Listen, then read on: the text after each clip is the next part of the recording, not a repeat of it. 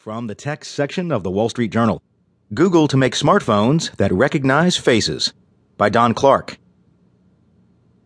Soon, smartphones will not only take snapshots and videos, but also recognize the objects pictured. Google is working with a Silicon Valley chip designer to let mobile devices do that kind of heavy computing internally, rather than relying on remote data centers. Alphabet Inc.'s best-known unit and semiconductor startup Movidius on Wednesday announced a collaboration